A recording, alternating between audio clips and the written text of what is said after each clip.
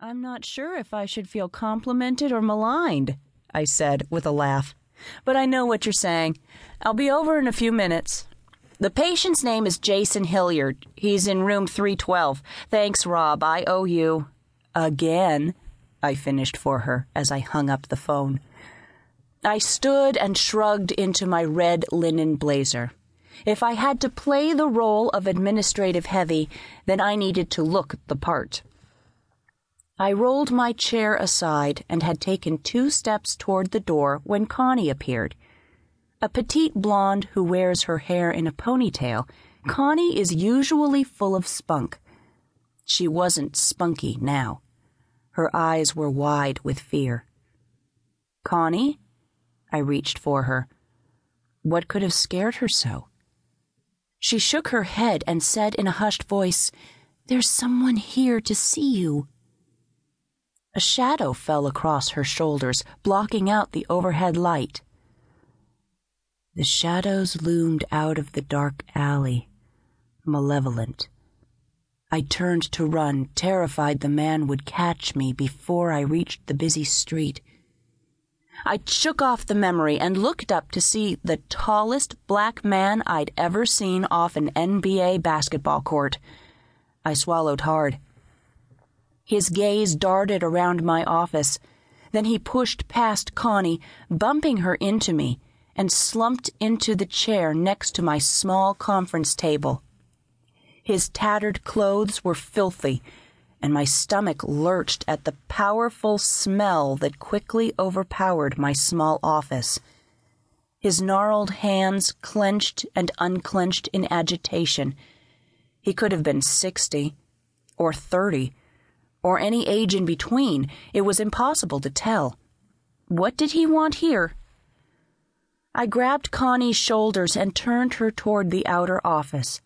Pasting a smile on my face, I said, "Thank you, Connie. I'll take it from here. Oh, and would you pull the yellow file for me?" That was our secret code to call security. I turned back to the man seated before me, shoving down the fear from that time in New York City, a time I'd forgotten, until now. His head swiveled from side to side, his gaze taking in the room. I shoved down my panic, then said, "My name is Robin Kelly. How can I help you?" I didn't want to sit down yet, and I didn't want to move any farther from the door, just in case. "Ms. Robin, nice to meet ya." He reached up as if to doff his hat, then seemed surprised that it wasn't there. For a moment, his gaze landed on my framed Dublin Doors poster. Then it took off again, ricocheting around the room, bouncing across the window, the jammed-full bookshelves, the stacks of papers on my desk, and the credenza. My breath held. One swipe of his long arm would destroy any semblance of order. "And you are?" I prompted. "William, ma'am.